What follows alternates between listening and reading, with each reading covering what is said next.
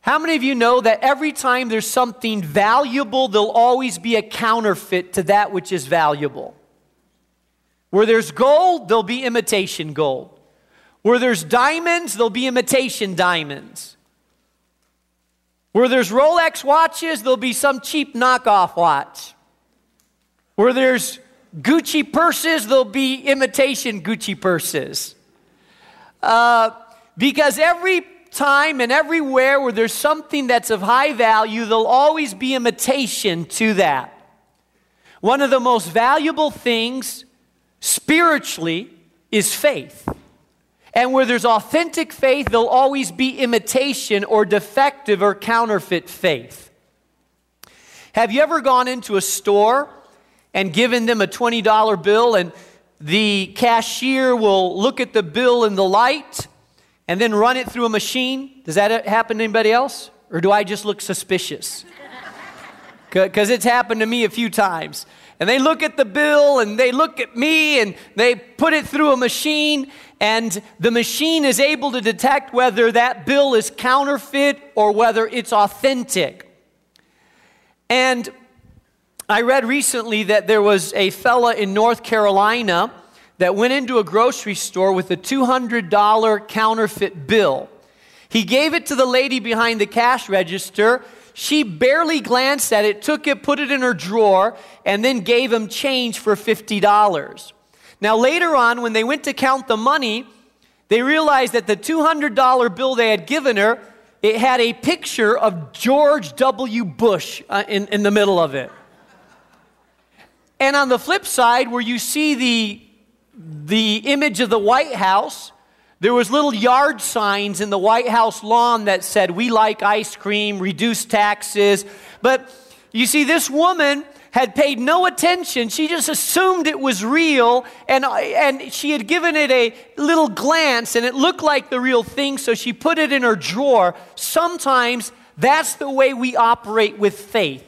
We assume that if it looks like faith, we assume that if someone talks about faith, that it must be real, but we don't examine it. We don't look closely at it, because if we did look closely at it, we would realize that it's not the real thing, that there's a lot of counterfeit faith that's out there.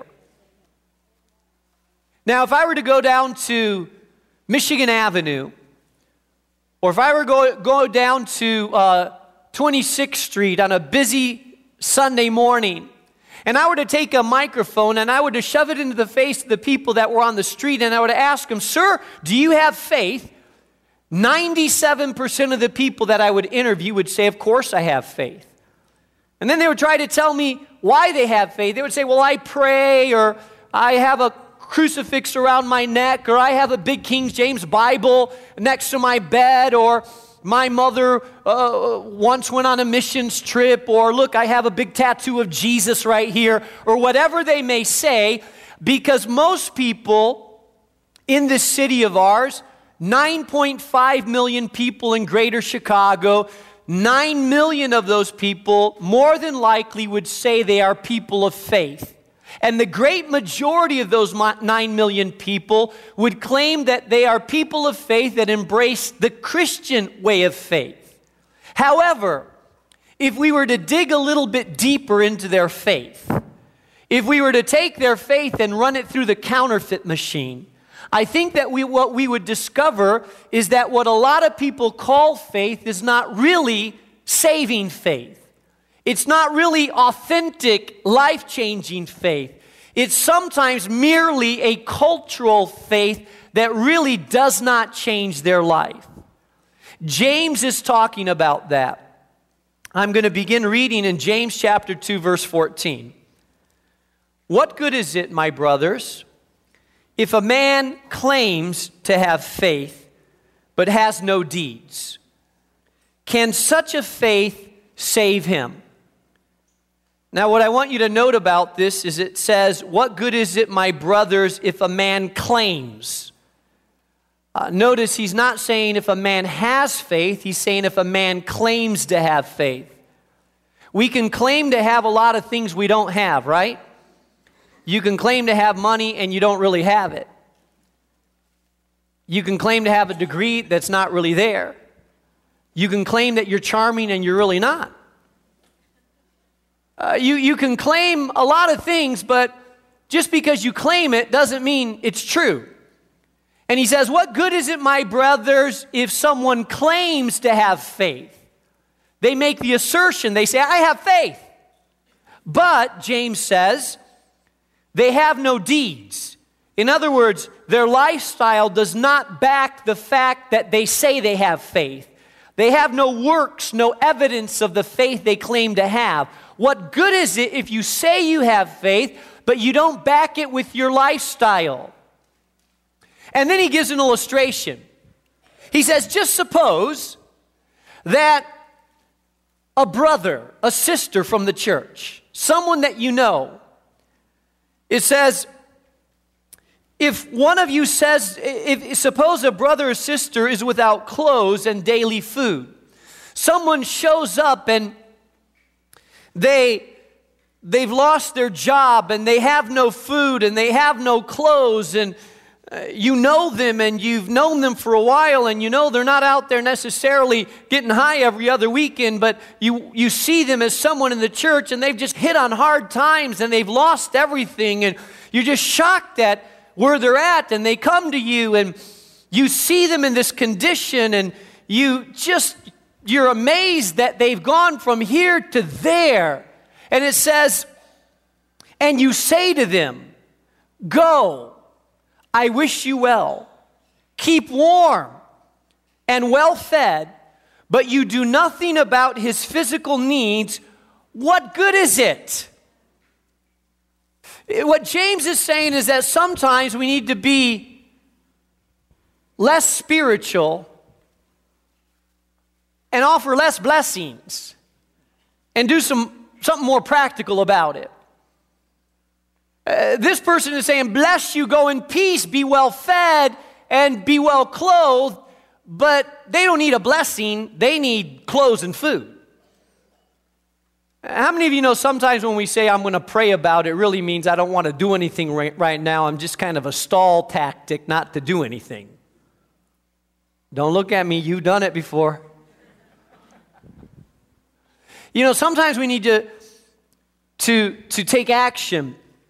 And when he says, if you bless them and pray for them, but you do nothing to help this person out, then he says, what good is it?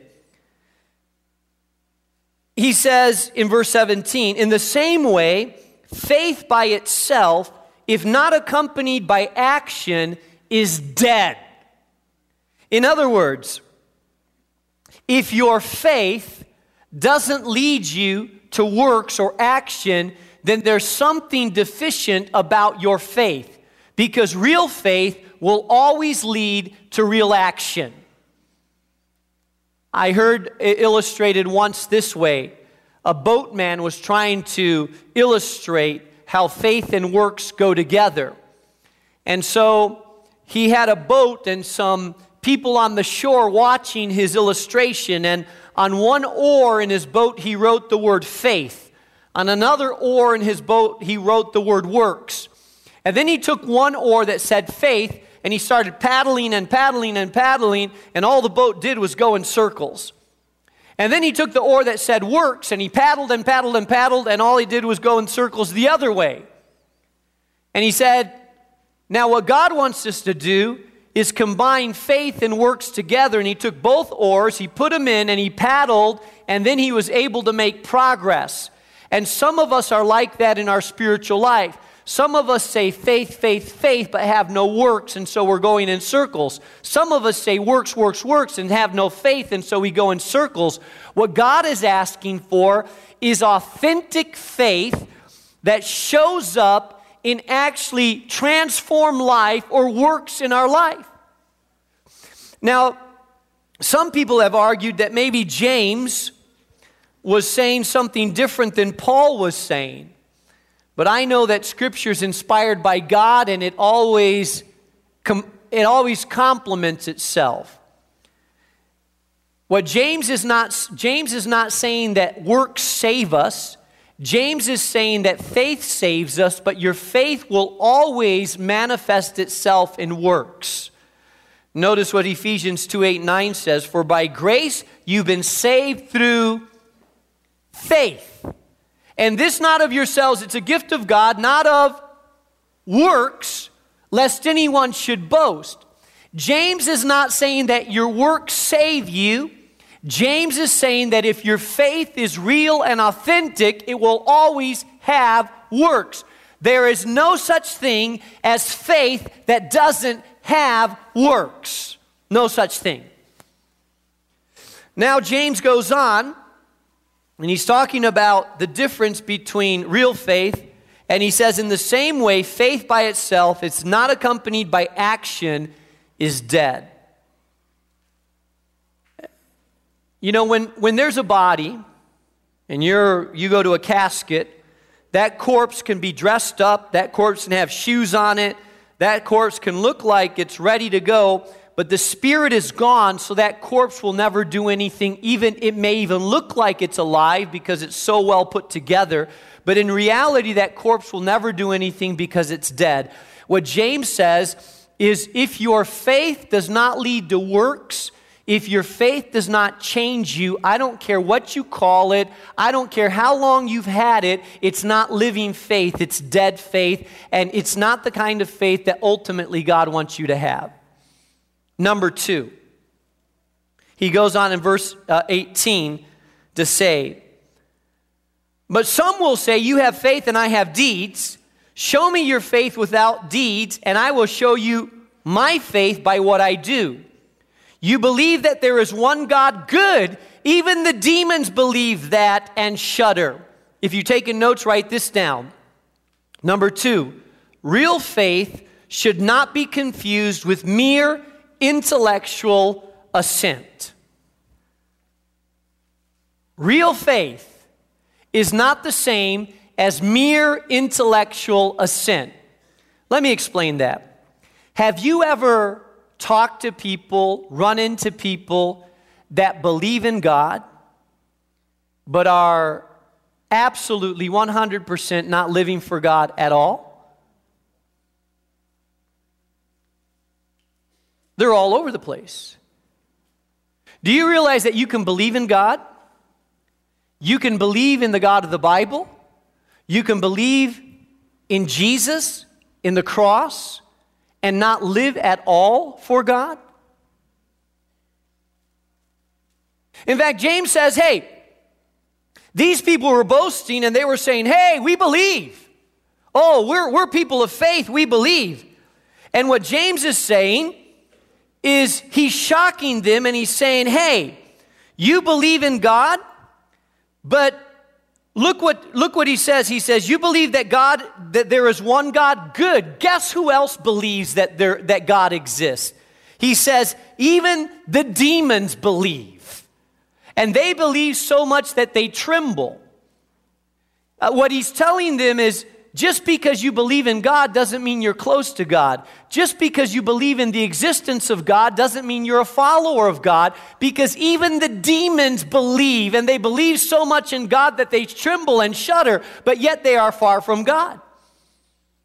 If you read in the New Testament some of the encounters that Jesus had with demons, for example, in Matthew chapter 8, or Mark chapter 5, or Luke chapter 4, or Acts chapter 19, Jesus would encounter these people that were possessed by demons, evil spirits, and when they encountered Jesus, they would say, Jesus, Son of God, what do we have to do with you? Why have you come to torment us before our time?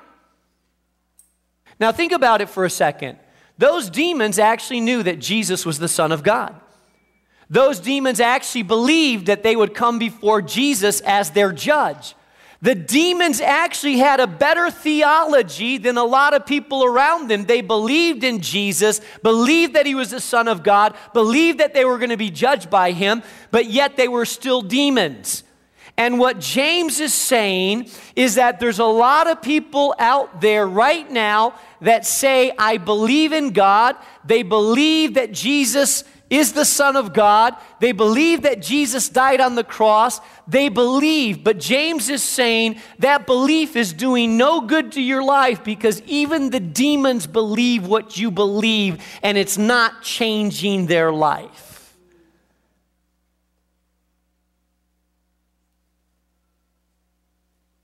That getting you a little scared now? I mean, it's pretty heavy, isn't it? You say, well, Pastor, what makes the difference then between believing the right way and believing the wrong way? Well, let me tell you what true faith hath that the demons don't have. Even though the demons believe that Jesus is the Son of God, even though demons believe in God that one day they'll be judged, the difference between saving faith, authentic faith, and the faith that demons have is although demons believe in the reality of God and the reality of Jesus as the Son of God, what the demon has never done is the demon has never placed their trust in Jesus Christ. You can know about something and believe in something, but never put your trust in that something. You can believe that it's there, but not do anything about it. You can believe in the existence of God, but there's a big difference between believing in the existence and actually entrusting yourself to God. You can believe that Jesus died on the cross, but never actually submit yourself to the cross. You can believe that Jesus is Lord, but never actually ask Him to be Lord of your life. You can believe that God exists, but never actually say, I want to follow you with all of my heart. There's a difference between believing in your head and trusting with your heart. A huge difference. Are you tracking with me? Because this is big.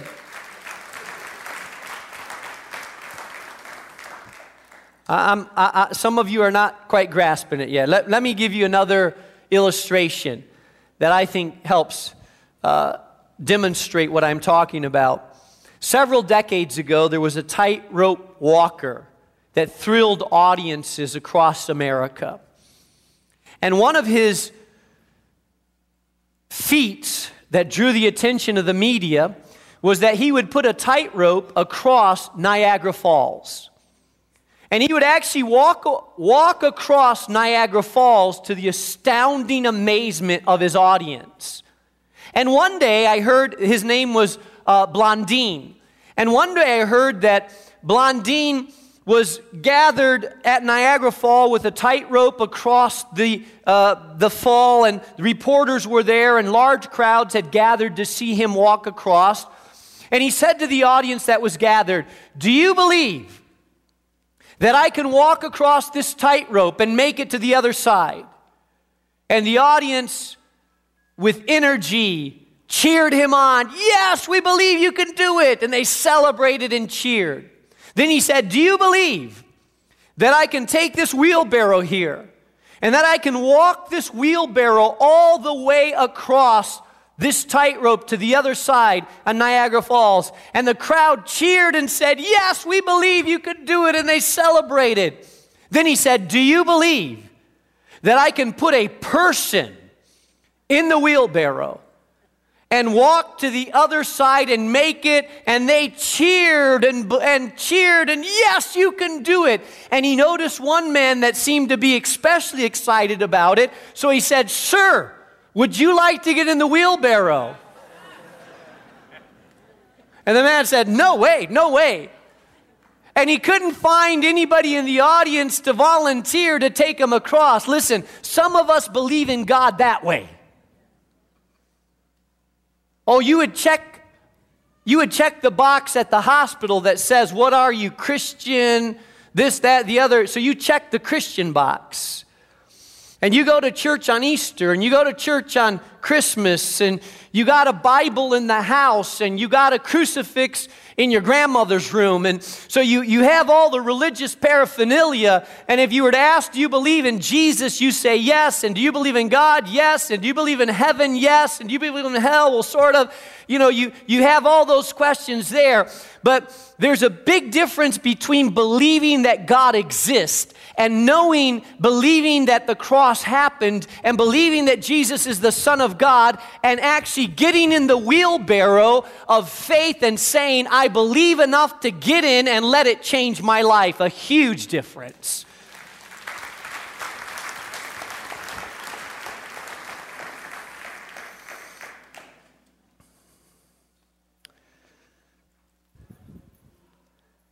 It tells us in verse 20, number 3. Real faith works together with actions to make saving faith complete. James is not tiptoeing around the tulips. He says even the demons believe and tremble. And then he says to his listeners, hey, you foolish man. And that's not a very nice thing to say to people, right? What he's telling them, listen, if you have that kind of faith and not the real saving kind of faith, you're foolish. He says, you foolish man. Do you want evidence that faith without deeds is useless? Hey, was not our ancestor Abraham considered righteous for what he did when he offered his son Isaac on the altar? See that his faith and his actions were working together, and his faith was made complete by what he did. And Scripture was fulfilled that says Abraham believed God, and it was credited to him as righteousness, and he was called God's friend. Now what James is saying that Abraham believed God, but it was not until he obeyed God because of his faith that we know that his faith was real. Abraham believed God. I mean, think about it. Abraham had an incredible story. He was the father of the Jewish nation, and God chose him, and he was called the father of faith. Abraham believed God, but it wasn't until his faith was tested, and God said, offer your son Isaac on the altar, and Abraham, because his faith was strong, was willing to take what was most dear to him and offer it up unto God. And James is saying, see, it's because he offered Isaac on the altar, willing to offer Isaac on the altar, that we know his faith was real. It wasn't him being willing to offer Isaac that made his faith. It was because he had faith that he's willing to offer Isaac on the altar. Are you tracking with me?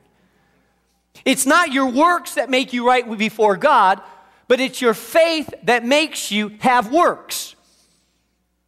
If you have faith, you'll have works. If you have no faith, you'll have no works. Listen to me well. You cannot be legitimately born again, have an encounter with God, have an authentic, real faith, and stay the same person. It doesn't happen that way. It tells us in Scripture, if any man be in Christ, he's a new creation. The old is gone and the new has come. You say, well, Pastor, I got saved when I was 6 years old. I went to the altar. I prayed a prayer. I gave my life to Jesus, prayed the sinner's prayer, did all that. And I say to you, okay, great. I'm glad you did that. Now, how's your life been since then? Well, it didn't really change anything. Hey, listen, if you prayed a prayer and it's been 15 years and you have no change, I'm going to wonder whether your faith was really authentic, life-changing faith. It is impossible for you to encounter this incredible grace of God. The Holy Spirit that comes inside of you washes you away, gives you a new lease on life. You submit it to the power of the Holy Spirit. He comes inside of you. He's living in you. You will be a changed individual. Not perfect, because there's no perfect Christians, but you will be altered. You cannot have a faith encounter with God and remain the same. It's impossible. Your faith will change you. And if your faith doesn't change you, then your faith is deficient. It's not the real saving faith.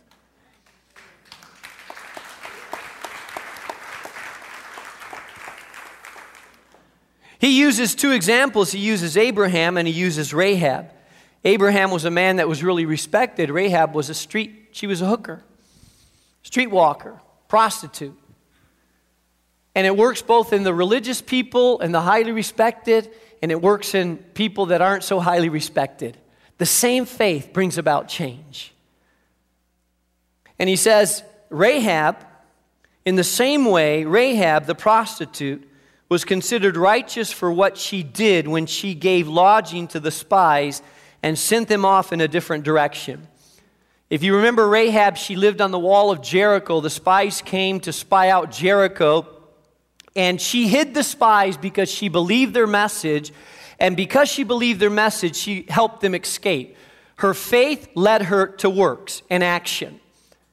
And it says that they sent them off, and James says, as the body without the spirit is dead, so faith without deeds is dead. Now I want you to really hear me this morning because this is really, really important. There are literally millions of people around Chicago that believe they have faith. Some of you here, you were raised in church. It may have been a Methodist church or Baptist or Presbyterian or Catholic or Assembly of God or Pentecostal or whatever. There's a lot of different branches you could come in. It may have been New Life Community Church that you were raised in. And when someone asks you this question, when did you become a Christian? You answer, I've always believed. I mean, ever since I was a little kid, I've always believed in Jesus. I mean, I grew up believing in Jesus. I've known the Bible story since I was small. I went to Sunday school. I learned the verses. I knew about Jesus. I got baptized when I was really young. I mean, I've done all those things. I've known that since I was young. But you don't have a clear testimony as to when you transferred your trust over to Jesus Christ, and there's a moment and time where you said, now I choose to believe and I repent and invite the Holy Spirit inside of me to change me around, and you can't point to a time, a place, an event, a season when it happened, then there may be a problem there. None of us are fuzzy about being born. Someone says, hey, were you ever born? Of course I was born. Most of you know, I hope you know, your birthday. Because before your birthday, you were not born. After your birthday, you're born.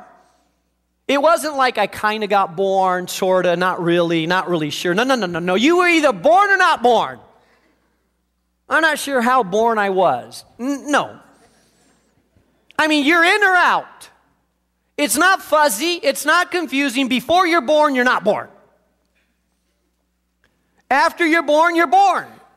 We put it on your birth certificate. We mark it because there's a very different, in this world, in this society that we live in especially, the unborn have very little rights. So if you're not born, you're not considered a citizen, an individual here. Once you're born, you have a birth certificate, you have a name, you have a social security number. You're either born or not born, and there's a marked difference. 4 minutes before you were not born, 4 minutes after you are born. It's very clear in the physical realm. Jesus in John chapter 3 explained it the same way. Listen, if you want to enter the kingdom of God, you must be born again. Why again? Well, because the first time you were born physically. The second time you were born spiritually.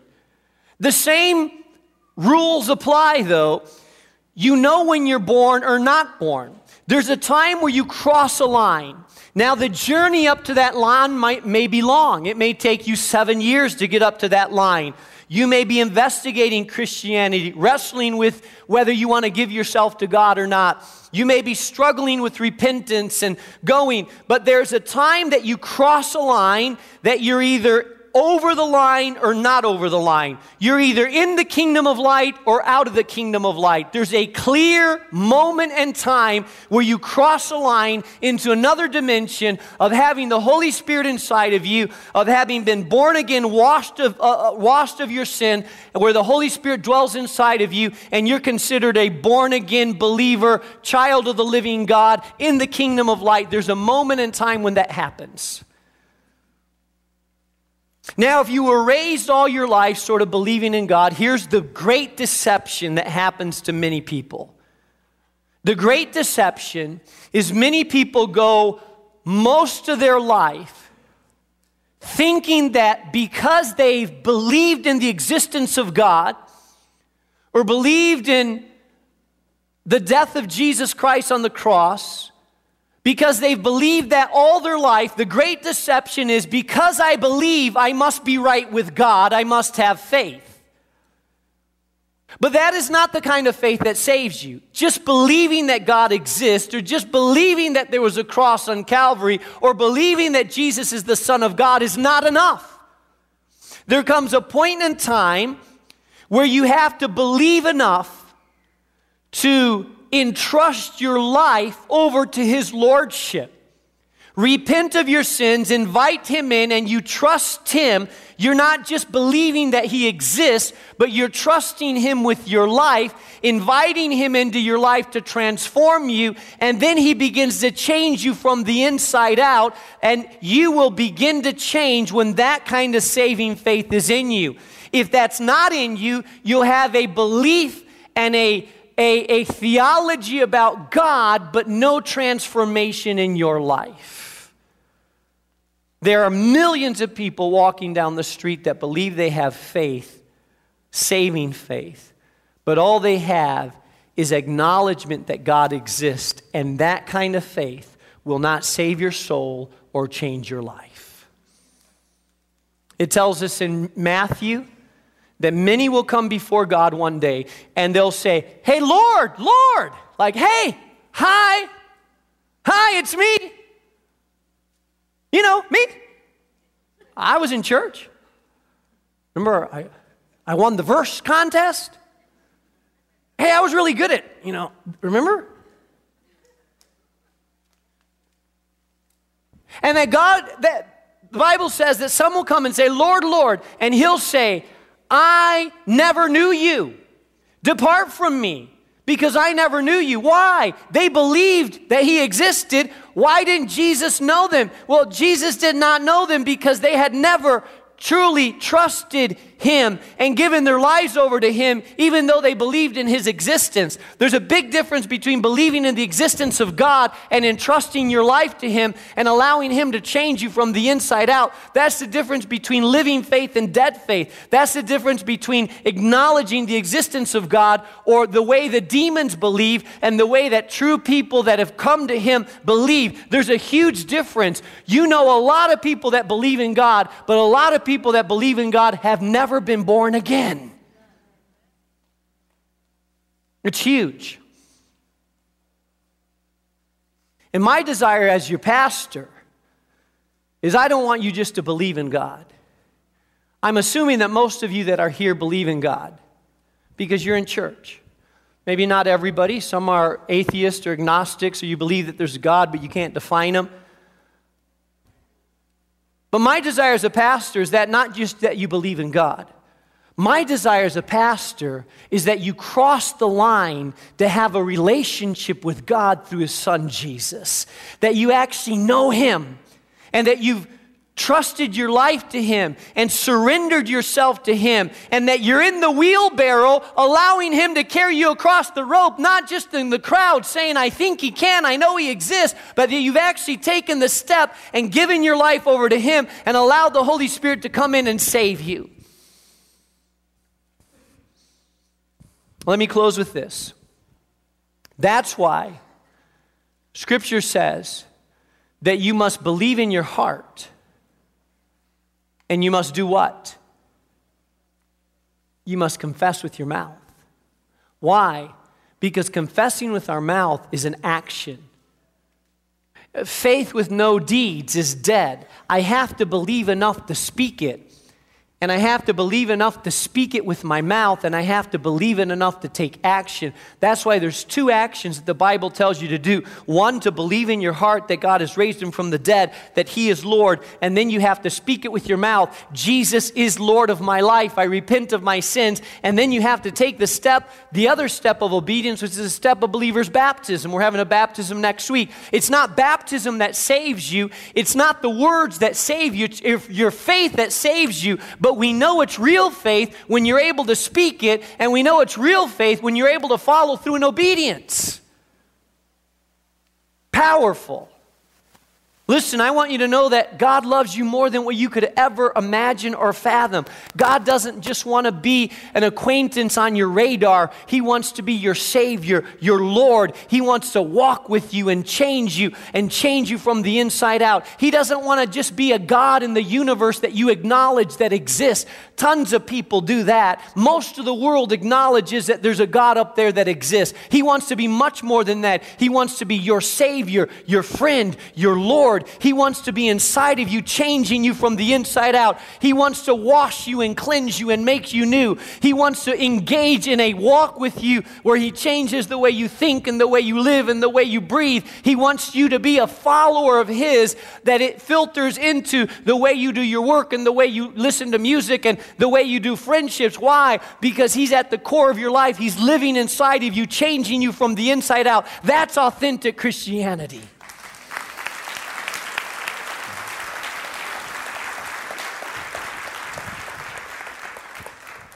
Hey, this is a hard passage today, isn't it?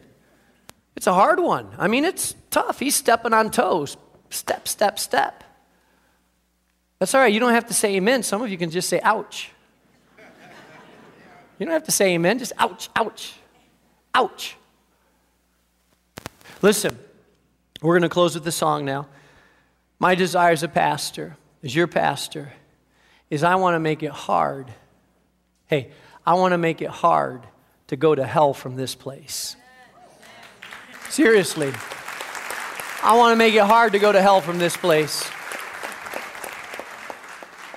Some places are easy to go to hell because you never hear the gospel. I wanted to make it hard because you hear the gospel straight up clear. You're given an opportunity to respond because you know, because there are people that are alive, because the grace of God is drawing people. I want to make sure. Just because you come to church doesn't mean you're right with God. And I know that, you know that. And I want to make it hard for you to have any excuses of why you can't be right with God, because I believe the best decision you could ever make is to surrender yourself to the lordship of Jesus and allow him to change you from the inside out. I believe that God loves you and has a plan for your life that's better than your plan for your life. I believe that God loves you more than your mother loves you. Wow, that's big. I believe that God loves you more than you love yourself.